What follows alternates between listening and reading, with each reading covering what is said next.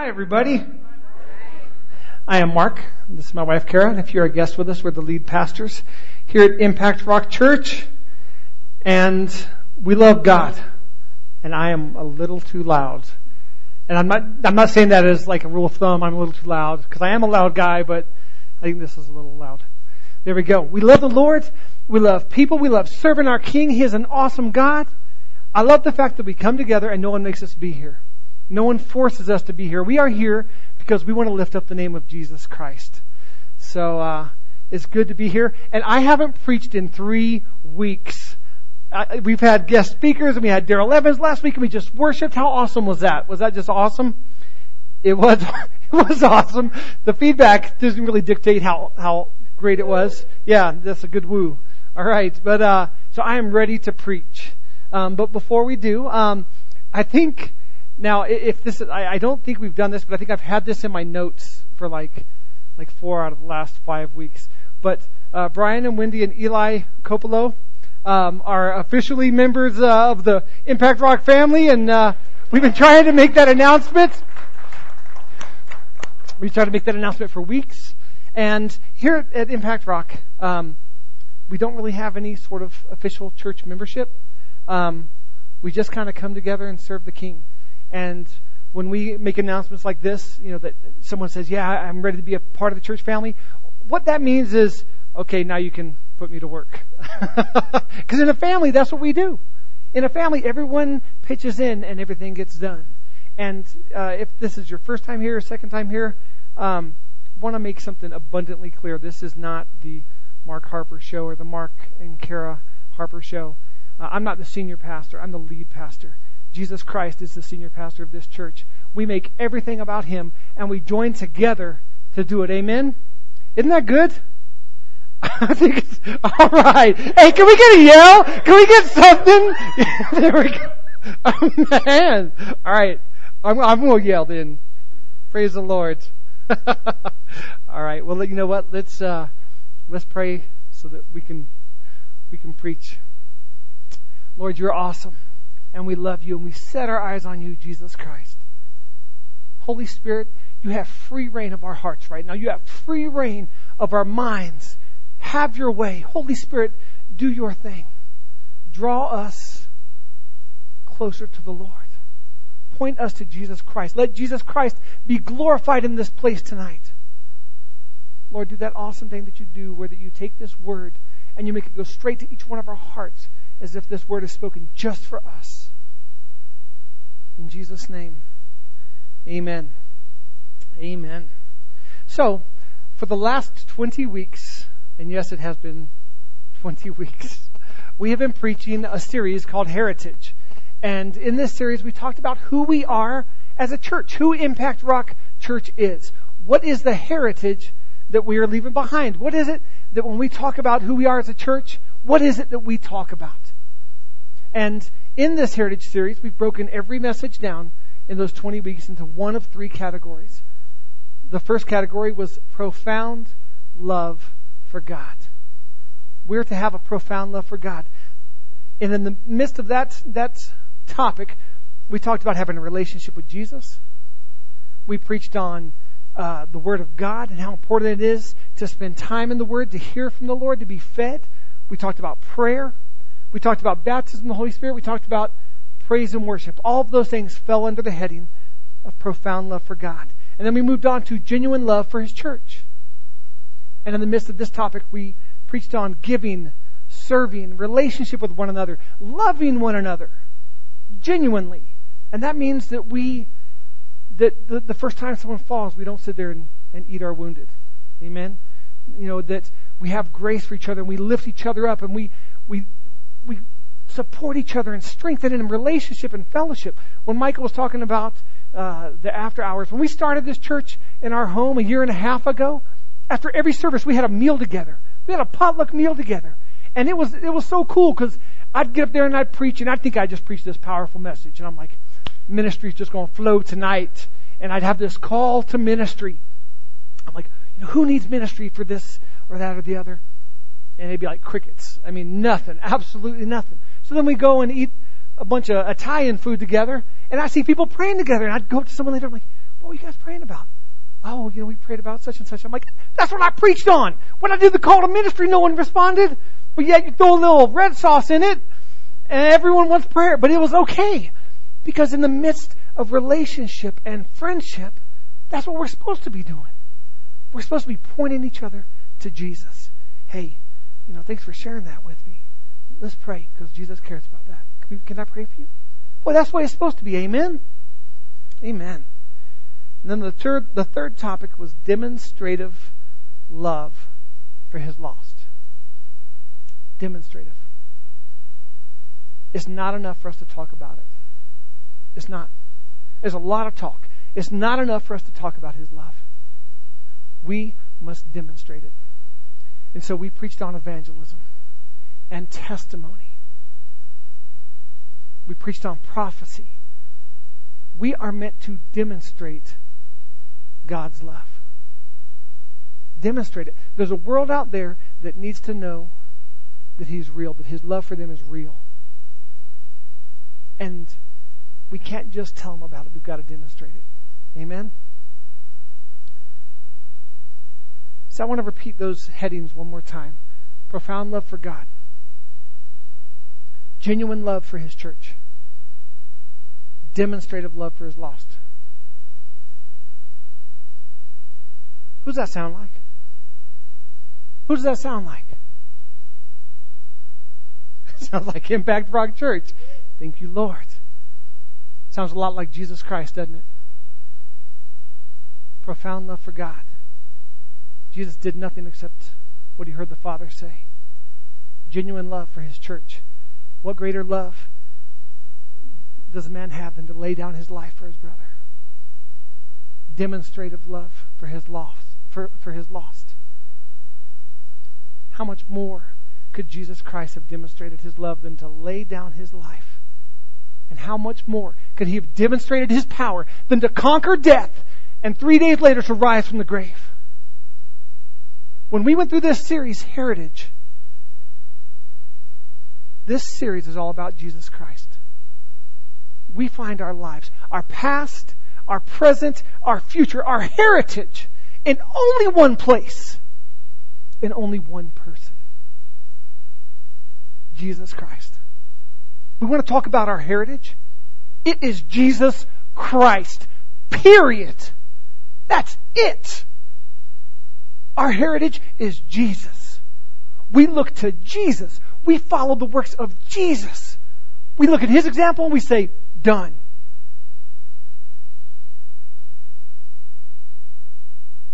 I think that we are a great church. I really do. I am biased. I'll give you that. But I think we're a great church. We're 1.5 years old, and I think it's a great place to come to church. But I think it's a great place to come to church because each and every week we lift up Jesus. We don't have topical messages that are meant to encourage you on feel-good topics. I mean, we kind of do because I think Jesus makes us feel pretty good. But we talk about Jesus every week. We preach Jesus every week. That is why we're a great church. We have some amazing people in this church. We really do. I mean, you guys are studs. I mean, honestly, you're amazing people. I think we have incredible worship. Tonight was wonderful. We have incredible worship. I think the preaching ain't too bad. I mean, every now and then it's really bad. But most of the time it's pretty good. But that's not why we're a great church. We're a great church because we lift up the name of Jesus. None of that stuff would matter if we came in here and we didn't exalt Jesus Christ. We aren't a good church because we have great leaders. And I do think we have great leaders. But that is not why we're a good church. We are a good church because we strive to be great followers of the King of Kings, the Son of God. See, we make it about leaders, we make it about us. We make it about following, we make it about Him. So So, everything we preach, everything we do, it is about Jesus Christ. 1 Timothy 2:5-6 says this. For there's only one God and one mediator who can reconcile God and humanity, the man, Christ Jesus. He gave his life to purchase freedom for everyone. This is the message God gave to the world at just the right time. Because of Jesus, we are reconciled to God. Because of Jesus, we have freedom. Galatians 2:20 says this. I have been crucified with Christ, and I no longer live, but Christ lives in me. The life I live in the body, I live by faith in the Son of God, who loved me and gave himself for me.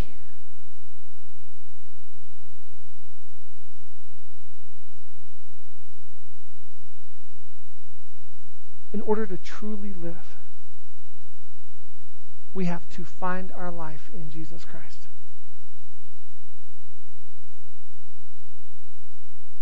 In order to truly live, we got to find ourselves in him. The one who paid the price so that we could have life. We can't do this if we see Jesus as that defeated body laying on the, still nailed to the cross. Praise God for the cross. Man, we go to the cross. We cling to the cross and the work of Jesus Christ. But Jesus is not on that cross. When we see Jesus, we don't see Jesus dead and nailed to the cross. We see Jesus victorious and risen. And he is alive. He is alive. 1 Corinthians 15, 3-7 says this, and then we're going to jump down to verse 14. But it says this, I passed on to you what was most important, and what had also been passed on to me. Christ died for our sins, just as the Scripture said. He was buried and was raised from the dead on the third day, just as the Scripture said. He was seen by Peter and then by the 12. After that, he was seen by more than 500 of his followers at one time, most of whom are still alive, though some have died. Then he was seen by James and later by all the apostles. Let's jump down to verse 14. And if Christ has not been raised, this is so profound right here. This is so important. Friends, let's listen to this. If Christ has not been raised, then all of our teaching, all of our preaching is useless. And your faith is what? Useless. Useless. And we apostles would all be lying about God. For we have said that God raised Christ from the grave. But that can't be true if there is no resurrection of the dead. And if there is no resurrection of the dead, then Christ has not been raised. And if Christ has not been raised, then your faith is useless, and you are still guilty of your sins. In that case, all who have died believing in Christ are lost. And if our hope in Christ is only for this life, we are more to be pitied than anyone in the world. But in fact, Christ has been raised from the dead. Jesus Christ is alive. That is huge. That is so important. When we talk about Jesus, we don't talk about a martyr who was buried and now we memorialize. We talk about a risen Savior. He's alive. What we do tonight, what we do every night, is we set everything else aside and we focus on Jesus Christ. We set our sights on the one who brings life. We set our sights on the one who destroyed barriers and still does so today. He destroyed the barrier of sin.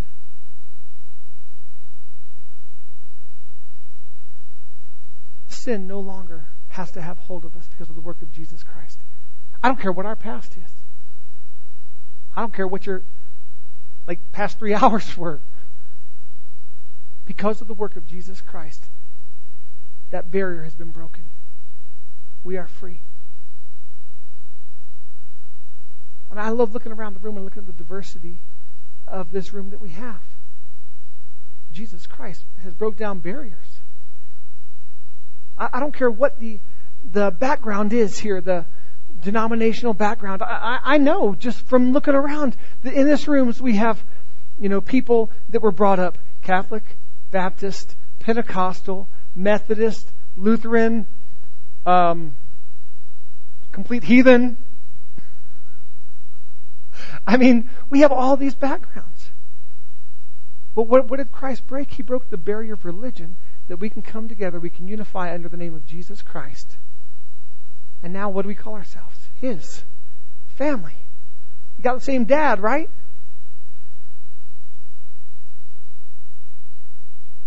Sickness. The barrier of sickness is broken because of Jesus Christ. We do not have to be sick. Brokenness, hurt, heartache, it has been broken because of the work of Jesus Christ.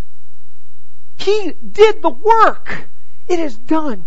If you're broken, if you're heartbroken, if you've been disappointed or failed,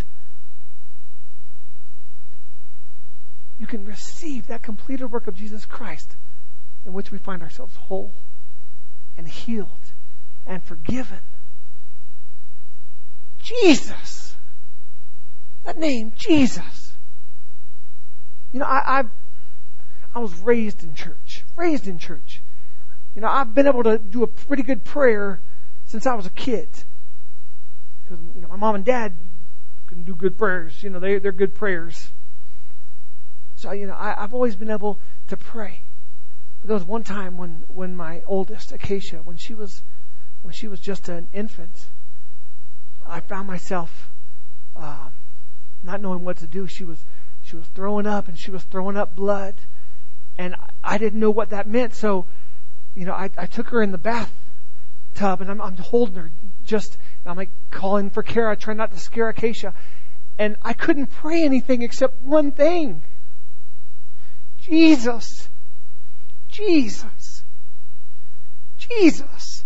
And I just held her, and I just kept saying that, Jesus. And I didn't, as eloquent as I often am, I had nothing.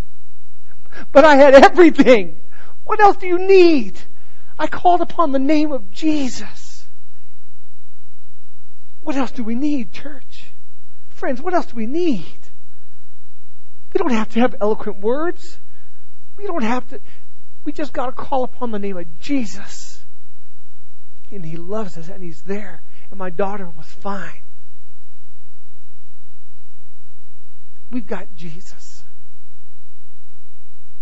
We've got Jesus. As many great things as I think this church has and possesses and is and walks in, all of them are made possible because of Jesus. We don't just get up here and talk about God and leave it as a vague term. When we talk about God, we talk about Jesus. Jesus.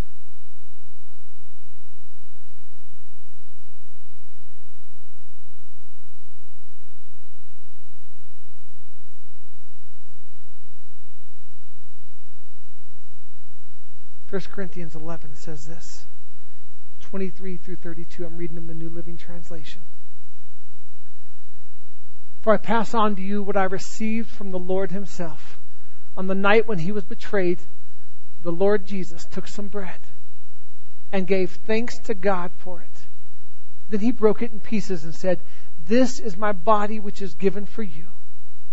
Do this to remember me." In the same way, He took the cup of wine after supper, saying, "This cup is the new covenant between God and His people, an agreement confirmed with my blood. Do this to remember me as often as you drink it. For every time you eat this bread and drink this cup, you are announcing the Lord's death until He comes again. So anyone who eats this bread or drinks this cup of the Lord unworthily is guilty of sinning against the body and blood of the Lord. That is why you should examine yourself before eating the bread and drinking the cup. For if you eat the bread or drink the cup without honoring the body of Christ, you are eating and drinking God's judgment upon yourself. That is why many of you are weak and sick, and some have even died. But if we would examine ourselves, we would not be judged by God in this way. Yet when we are judged by the Lord, we are being disciplined so that we will not be condemned along with the world. In a moment, as a group of brothers and sisters, we're going to take communion together. And I want to dispel a couple of the myths of communion if I can. Taking communion together is not about church membership in any way, shape, or form. It's about Jesus. It's about Jesus. It's not about what denomination we are, or it's not about if we've followed a set of precepts and laws and regulations. It's not about that. Now, this is what we know about communion. When we take it, we are to take it remembering Jesus, and we are to take it in a worthy manner. If you've never given your life to Jesus Christ, if you've never placed your trust in Him, once again, I'm not talking about church, okay? We're talking about Jesus. If you've never placed your trust in Jesus, then it's impossible for you to come to the Lord's table and remember what He's done. Does that make sense? If we've never placed our trust and said, the Bible says if you believe in Jesus, that He died for your sins, that He rose from the dead, if you believe and you confess with your mouth that He is Lord, that you'll be saved. Period. That's it. You'll be saved. If you haven't done that, then how in the world could we remember His work? How could we remember that He died despite all my crud, despite all my junk? He died for me and wiped away my past, wiped away my sin, gave me a new life. And now when God looks at me, He sees someone who is whole, who is complete. He sees Jesus. He sees the work of His Son, Jesus Christ. So, what is it to take communion unworthily? It's to do it lighthearted without remembering that blood was precious. That blood, not a drop of that blood, was shed in vain. Our logo as a church, we have this drop of blood that's hitting the ground and rippling, and it forms a crown. And the reason we have that logo is because not one drop of Jesus' blood was shed in vain. Not one drop. Every drop that fell from His body had purpose, had power, changed the world.